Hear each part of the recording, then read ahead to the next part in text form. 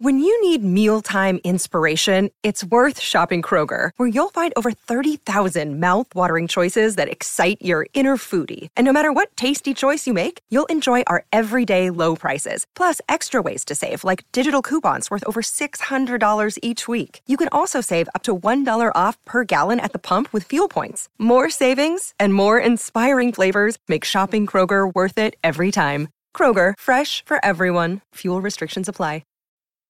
WBUR Podcasts, Boston.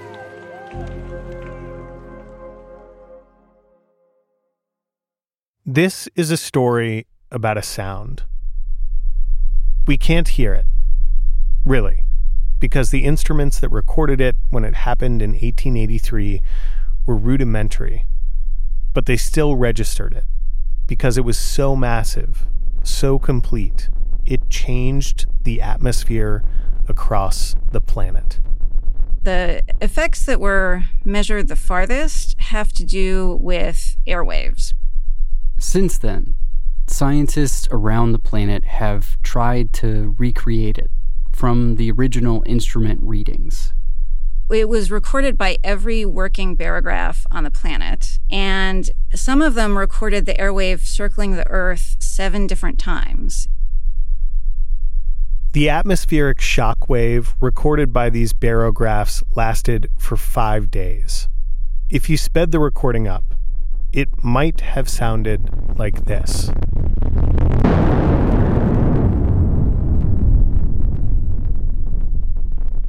But when it happened, it was lower, deeper. The dominant sound drops in pitch below what we consider to be audible sound. Humans can generally hear a spectrum that starts around 20,000 hertz, which sounds like this. For many, this frequency may be inaudible. Here's 15,000. 10. 5,000 hertz. Here's 1,000. 500. Here's 60 hertz. When you start getting below this zone, you stop being able to hear the sound. The sound we're talking about, at its natural state, was in many places too deep for human hearing. But the sound was definitely there. Even if your body can't perceive parts of the sound, it will be here the whole time, because that's how it was when it first ripped through the atmosphere. A relentless explosion, a fathomless orchestra that was both existentially loud and inconceivably deep. It's accessible to us through a sense of vibration, palpitation, but it's not accessible to us as an oral perception of sound.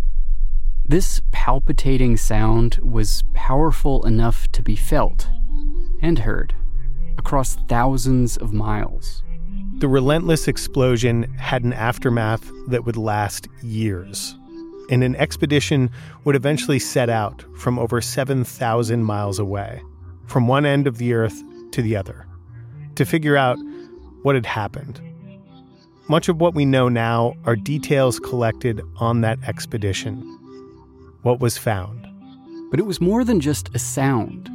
It marked a special moment in the evolution of human civilization. It was a global event that happened just when there was the technology available for it to become a global media sensation as well.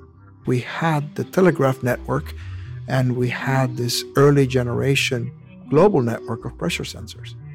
The information came through the early internet. The early internet, as in a network of cables, making fast transfer of information possible. It was a moment in which the whole Earth witnessed something almost simultaneously. A moment in sound not even slightly rivaled for over a century until earlier this year.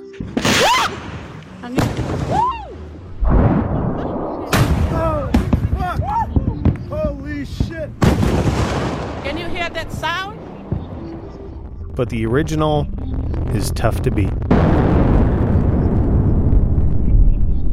people who were directly experiencing it really did think it was the end of the world. I'm Ben Brock Johnson with producer Dean Russell, and you're listening to Endless Thread. We're coming to you from WBUR, Boston's NPR station. Today's episode: The Loudest Sound.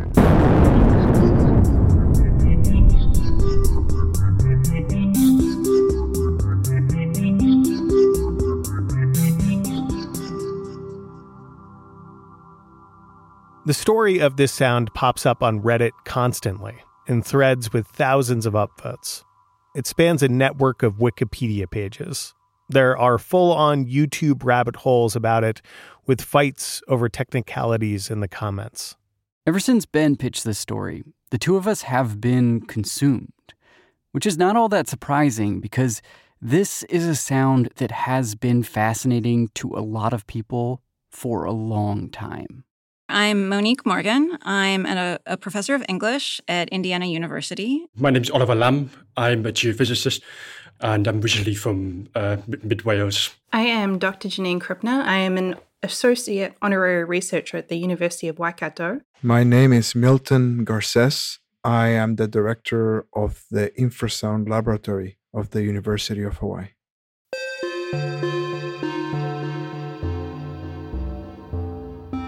I'm looking at something that's describing the different sources of infrasound. Mm-hmm.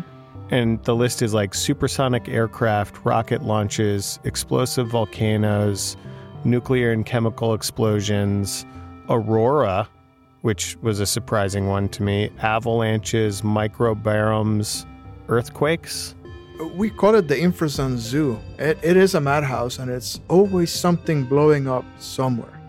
Is that the infrasound recorder's mantra? There's always something blowing up somewhere. It's just my personal one, really.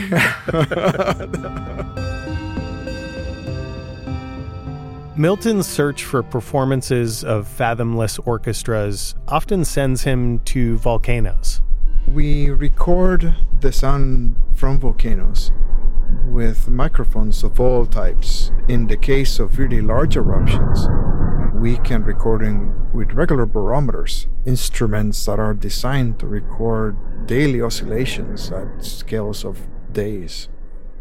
Because volcanoes are so diverse in the sound they produce, we can go down to very, very deep periods, be way below what you could consider sound, and up to very high frequencies where we can record them and not only record them, but listen to them.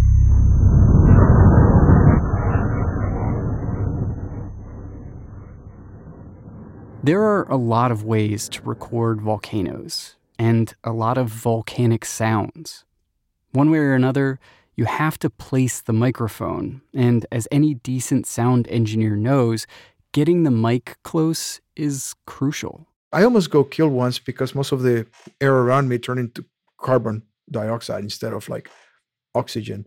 Whoa. And yeah, you don't realize until you try to breathe, and it's like, oh, there's no oxygen here. There's no nitrogen left over. Fortunately, I was in a car, so I could drive off very quickly while holding my breath, but that can happen quickly too. Milton says the importance of recordings of sound you effectively can't hear hasn't been recognized until recently. But infrasound has always been there, and the process for capturing it has always just been a matter of having the right instruments.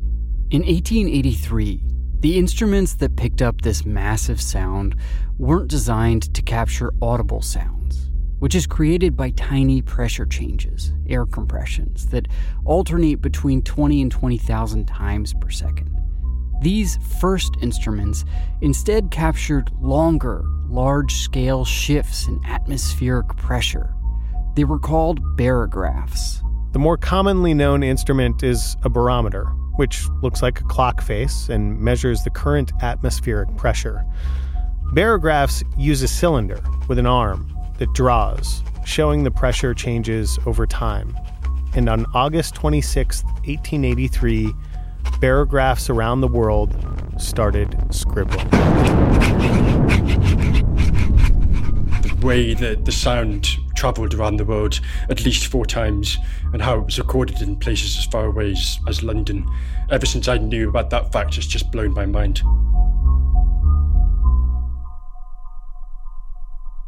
Geophysicist Oliver Lamb is describing what essentially was a series of shock waves. Different instruments picked it up in different ways. Some just measured initial waves, of which there were 4. Others logged more than that. Imagine these waves as atmospheric ripples. In a pond, they would peter out upon hitting the shore. But on a globe, they would just keep going, or hit themselves and reflect back. In 1883, some barographs recorded 4 waves, some recorded 7. Whatever the case, the explosion, or set of explosions, was huge. Several times during the night of the 26th, 27th, this was a witness account. Eastward, like the distant roars of heavy guns. It came from the British-controlled island of Rodriguez off the eastern coast of Africa, 3,000 miles from the origin of the sound, which was discovered later. A lot of what we know about this fathomless orchestra was gathered in the aftermath by an organization based all the way in London, where some of the barograph readings were picked up 7,000 miles away. A prominent scientific organization called the British Royal Society. It sounds like it's out of historical adventure literature, as well as real life. And its members over the years included Sir Isaac Newton, Charles Darwin, and Stephen Hawking.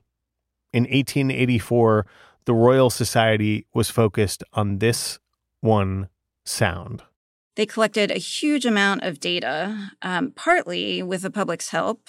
They put an ad in the London Times newspaper in February 1884 asking for authenticated facts related to all sorts of phenomena that they listed. And then they spent about 2 years analyzing the data and writing up a massive report, which was published in 1888.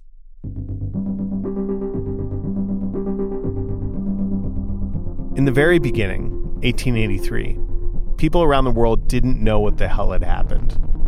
But as the impacts lingered for days, months, and years, and as these reports from the Royal Society came in, the facts, the blast radius, they were difficult to even comprehend.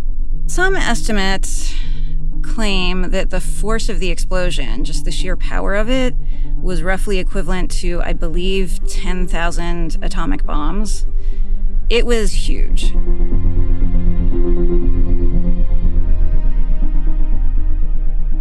What people would discover in jaw-dropping reports that came from various places inside that radius was that the sound was an eruption of awesome proportions.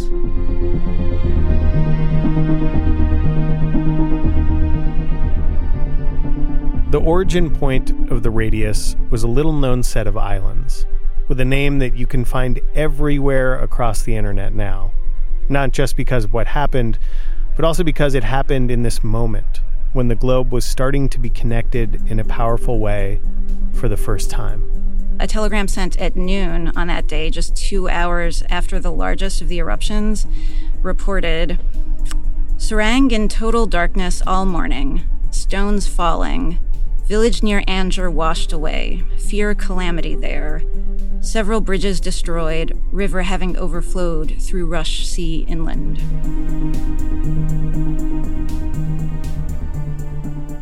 The name of the origin of this sound was Krakatoa.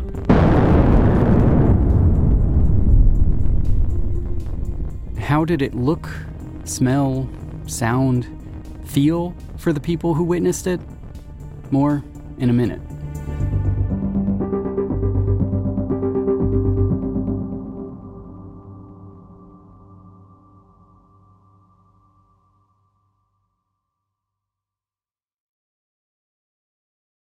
A gruesome scandal at the nation's most prestigious university shines a light on a macabre and lucrative world of buying and selling human remains. Human body parts taken by a manager at the Harvard Medical School morgue and then sold to customers online.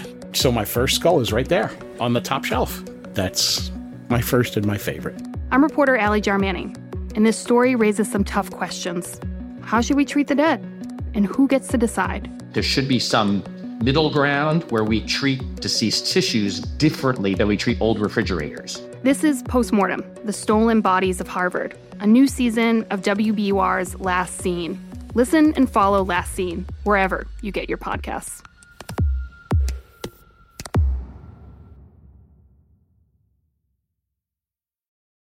Let's start again with a correction. Not Krakatoa. Krakatau. So it's A-U at the end, not O-A. That was a misspelling that came about after the 1883 eruption. Whether you call it Krakatoa or Krakatau, we're talking about 3 islands in Indonesia, about halfway along the crescent of islands that form the country. Which is northwest of Australia. And we're in the Sunda Strait, which is between the islands of Sumatra and Java. As a New Zealand volcanologist who is currently studying a mountain best known as Mount Doom from Lord of the Rings, Janine gets a lot of questions that are a bit off topic, namely from Ben, who really just was curious about Peter Jackson's depictions of volcanoes in the Rings movies. I mean, I had to ask. Yeah, it wasn't bad. Although, yeah, we'll stick with that. No, let's hear the criticism. Got it. Gollum wouldn't have slowly sunk into the lava like he did, but that's a minor detail.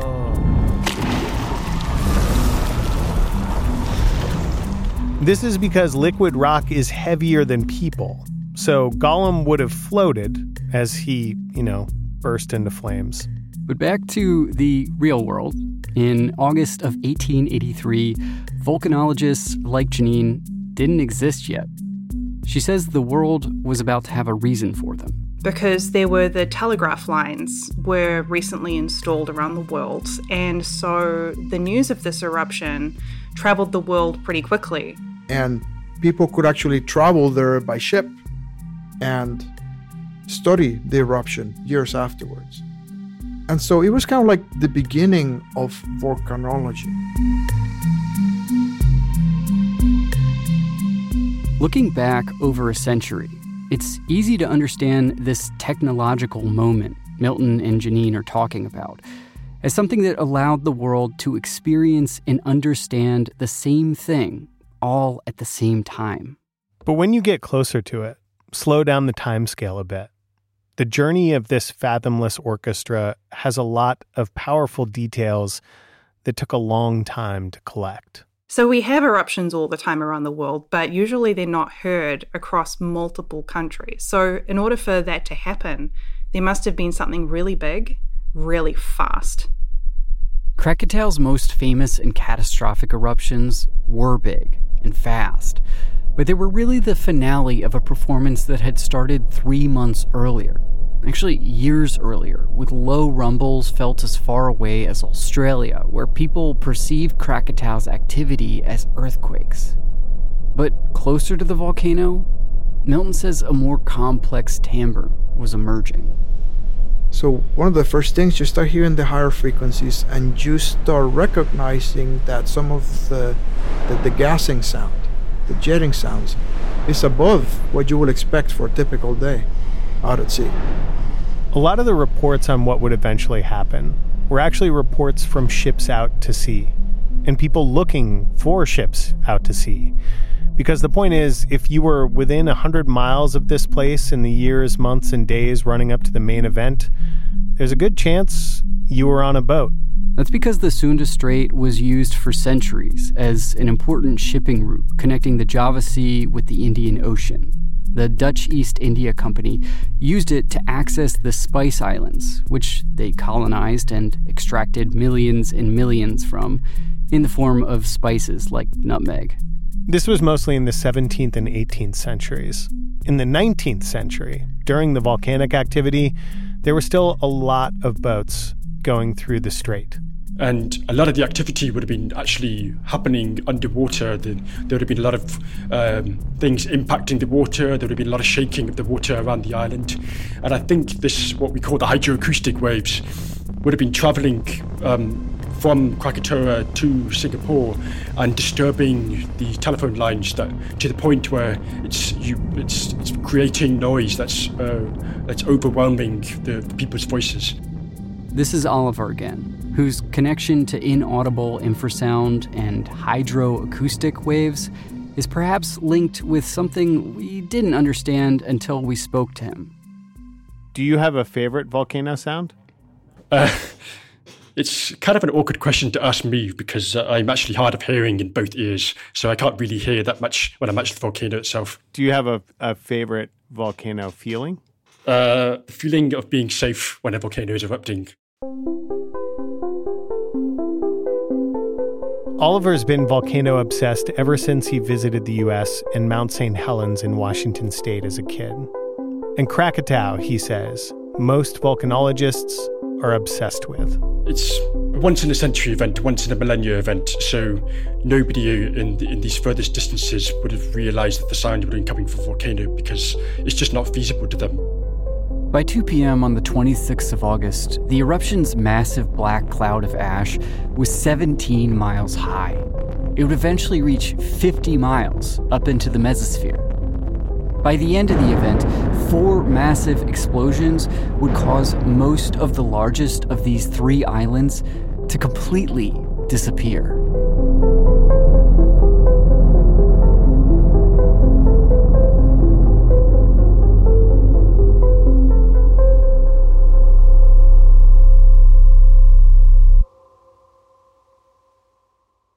And the loudest sound ever recorded had legs. But it sounded different depending on where you were on that sound journey, according to Oliver. The thing you have to remember about sound is that as it travels through the atmosphere, the atmosphere kind of filters out the higher frequencies, and the lower frequencies just keep traveling. So when we get to the 26th and the 27th of August, we start getting these really big eruption pulses. So much more magma coming out at much faster rates, and it's much more explosive. The reports collected by the Royal Society, including that report from Rodriguez Island 3,000 miles away, often spoke of cannon or gunfire, which Milton connects to the technology available at the time. It is interesting how the descriptions of sound matches the technology available at the time. Most of the explosions that humans have heard up to there were from low explosives, gunpowder. One of the fascinating parts of this to me was the fact that these heavy guns or cannons on ships weren't always used for firing at other ships. They were used as cries for help. Before flare guns, they just used cannons. In some cases, people thought that there was a ship nearby that was firing its large guns to signal that it was in distress. So in many instances, people sent out rescue boats looking for a ship in distress because they thought these sounds were the gunfire of an SOS. Whoa. There were ships that were about 900 miles away that described the sounds as thunder without any lightning. Some of the places that people were hearing it from, Singapore or Jakarta, they would not have thought it was a volcano. They would have thought it was somebody attacking them, or they would have thought it was, like you said, a lightning storm coming in. The closer you got, the more constant the sound was. But it wasn't organized or the same. It was a cacophony. It's this constant rumble, right? That roaring sound. And on top of that are these explosions, right? Events that are distinct in time. You can think of those explosions as fluctuations in the flow conditions. A choke flow, for example, it couldn't extend enough and then it gets trapped and then it releases very suddenly, right? When there's a sudden release, the result can be a tsunami, or even multiple tsunamis. And the Krakatoa tsunamis were between 100 and 135 feet tall, 500 miles from the eruption. Monique says those tsunamis did a ton of damage. Yeah, it's just mind-blowing. It's staggering. It's difficult to imagine. There was an instance where there was a steamship that was carried by one of these huge waves, almost 2 miles inland in Sumatra and stranded 60 feet above sea level. And yeah, there are some really horrifying eyewitness accounts of people fleeing inland, fleeing uphill, climbing palm trees, trying to escape the incredibly large tsunamis.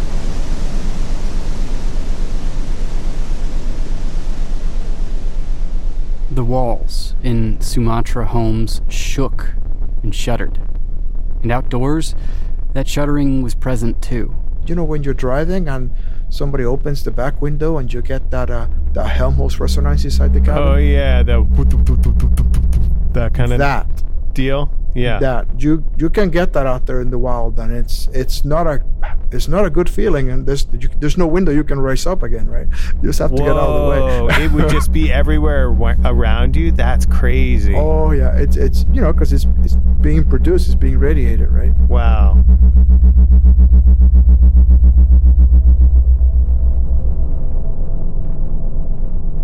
Again, a lot of the sound here has to do with the pressure and the kind of pressure and lava that was present at Krakatoa.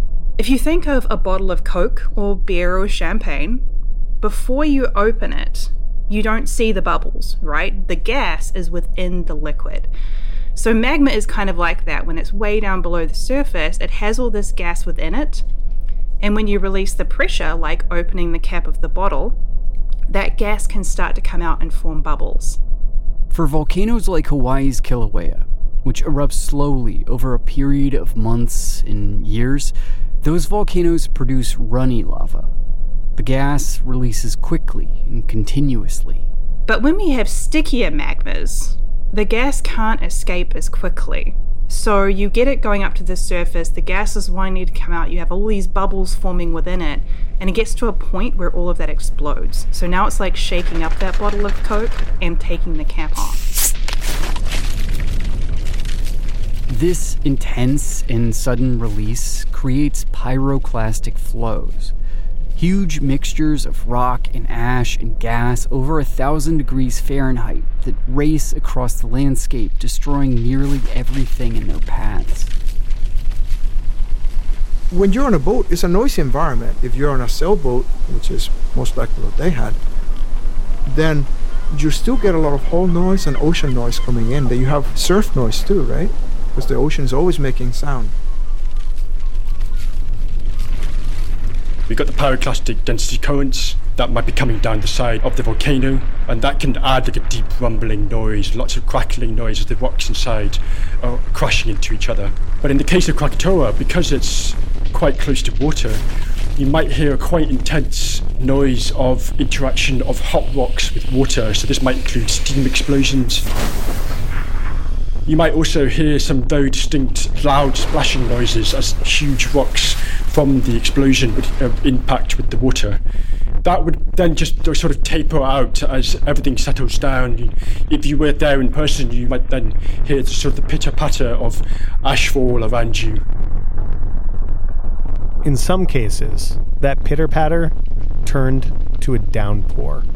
A ship named Norham Castle was 40 miles from Krakatoa during the eruptions, and the captain claimed, "So violent are the explosions that the eardrums of over half my crew have been shattered."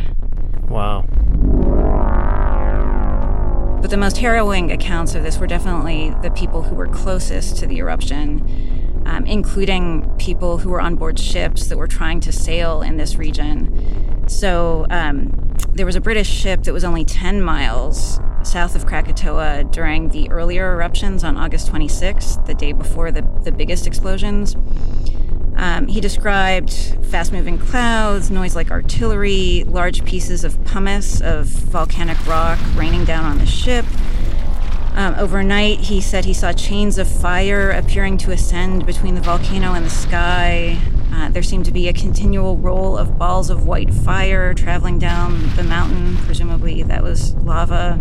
The air was hot and choking, sulfurous. So it really does sound hellish.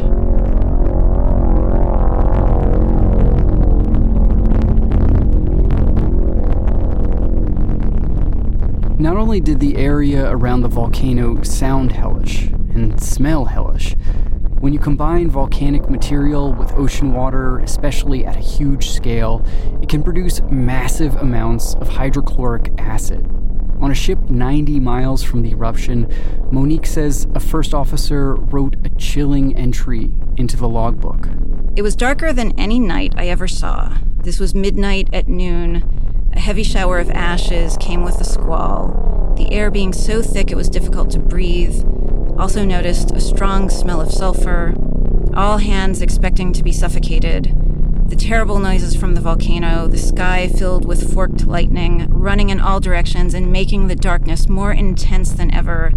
The howling of the wind through the rigging formed one of the wildest and most awful scenes imaginable.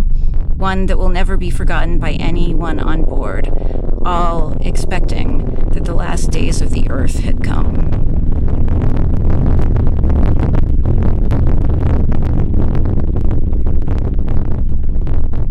It's easy to understand why. One account from a ship described burning pumice rocks 4 inches in diameter pelting the deck. Another, a downpour of mud that became 6 inches deep on the surface of the ship in about 10 minutes. It was all part of these explosions throwing material through the air, creating atmospheric shockwaves and underwater shockwaves. I'm talking like cubic kilometers of material coming out explosively into the water. That triggered a tsunami. But the pyroclastic flows also continued to flow over the water for at least 60 kilometers.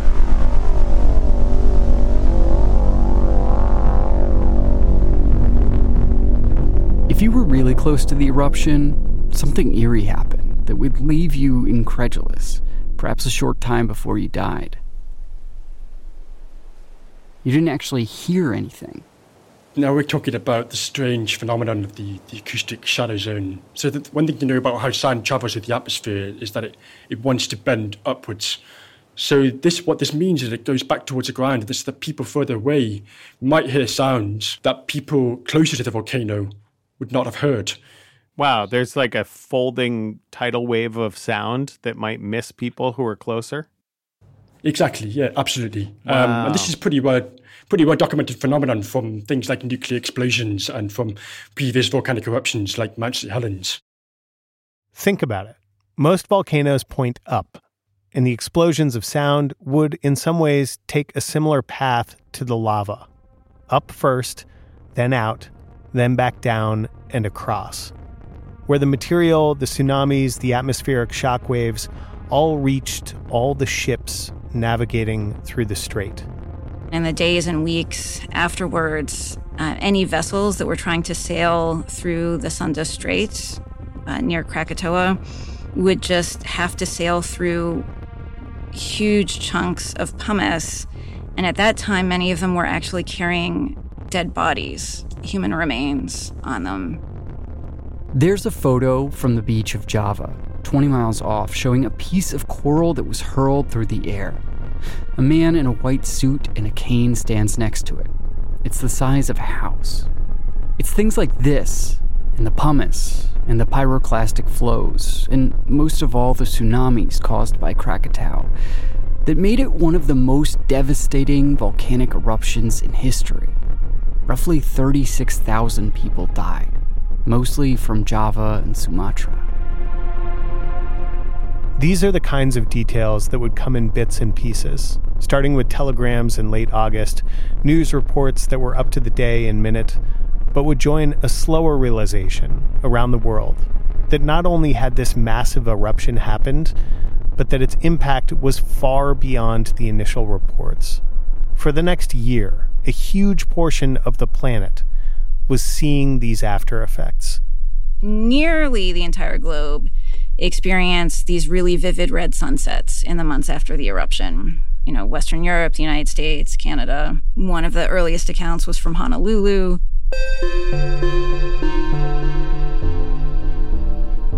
People studying Krakatoa are still discovering the volcano's impact at the time. In 2004, an astronomer posited that the red sky in the background of Edvard Munch's famous painting The Scream from 1893 shows Krakatau's long reach into the sky over Norway. Aerosols sent into the air may have dimmed the sun, reducing the global temperature at the time by 1.2 degrees Celsius, which is insane to think about. Humanity is currently trying to stop the march of climate change by preventing a rise in global temperature between 1.5 and 3 degrees Celsius, which scientists believe will be catastrophic. Krakatau cooled the planet in one eruption event. All of this mind-bending impact led to the global effort to gather facts. Not just in human history, but in scientific history as well, because it launched volcanology as we know it. Along with creating the study of volcanoes, it prompted the discovery of aspects of our world and our climate. Things that are crucial to our modern understanding of the interconnected nature of our planetary existence. So it was actually the Krakatoa eruption and the study of it that is sometimes credited with people basically discovering the jet stream and understanding currents in the upper atmosphere. It was tracking the particles and the effects that it had on the way the sunset looked that led people to understand how the material erupted from Krakatoa was circling the globe and in what direction and at exactly what speed. They figured out it was 73 miles an hour. This loudest sound, with all of its great and terrible effects, was unparalleled for a century. Until this past January, when an underwater volcano in the Pacific island of Tonga erupted violently. It spawned a tsunami that devastated many of its islands and troubled shores across the ocean. At least 6 people died. Not 36,000, but 6. Which may in part show how much benefit the study of volcanology has brought to the world, and how much room it has to grow. The infrasonic sound wave from Tonga, which is still being studied and will still be studied for years to come, that rippled through the earth for days.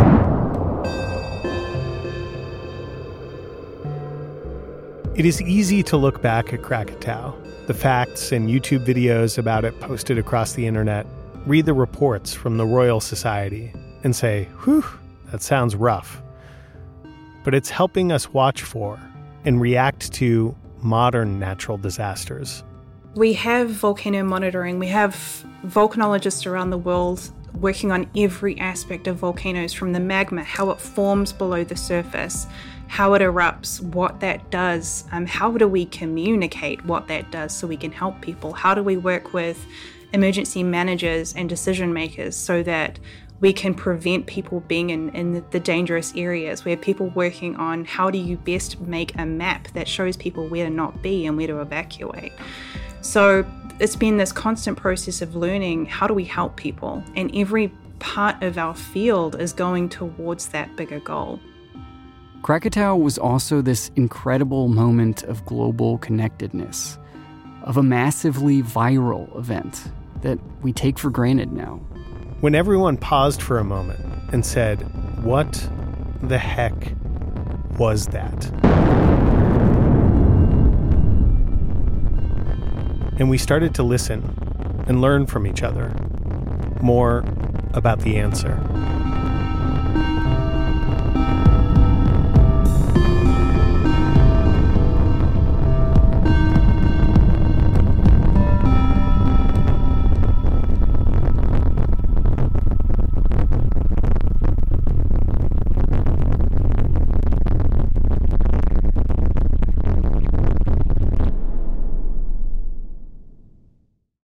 Endless Thread is a production of WBUR in Boston. Want early tickets to events, swag, bonus content, Ben's Fathomless Orchestra, My Pyroclastic Flows? Join our email list. You'll find it at wbur.org/endlessthread. This episode was written and hosted by Ben Brock Johnson, who mysteriously forgot to send his audio file containing the credits before disappearing into an all-day meeting. And this episode was produced by me, Dean Russell. Amory Sievertson will be back next week. Mix, sound design, and music composition for this episode was by Paul Vikis, a man who took Ben and my strange, vague, and passionate verbal descriptions and ran with it. Editing help from Jeb Sharp. Our web producer is Megan Cattell. The rest of the team is Nora Sachs, Quincy Walters, and Grace Tatter. Endless Thread is a show about the blurred lines between digital communities and the loudest sound ever recorded. If you've got an untold history, an unsolved mystery, or a wild story from the internet that you want us to tell, hit us up. Email endlessthread@wbur.org. See ya.